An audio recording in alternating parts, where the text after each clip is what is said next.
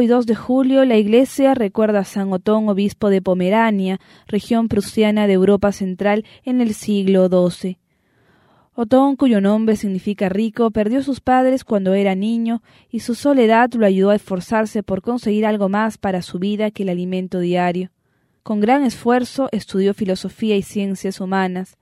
Después de graduarse se fue a vivir a Polonia, donde fundó una escuela que se convirtió en una de las más prestigiosas de la región. El éxito obtenido con su centro educativo lo hizo conocido y estimado por la corte de Polonia, a tal punto que luego de ser el consejero del emperador, éste lo nombró obispo de Bomberg. Es considerado como el evangelizador de Pomerania gracias al trabajo incesante realizado allí en aras de anunciar la verdad del Señor, y el cual se representó en la fundación de diversos monasterios y en la educación y bautismo de muchos gentiles. Que a ejemplo de San Otón nosotros podamos discernir que lo esencial en nuestras vidas es seguir al Señor y anunciarlo pese a nuestras debilidades materiales y espirituales, y sepamos ver quién representa la verdad en todo aquello que hacemos.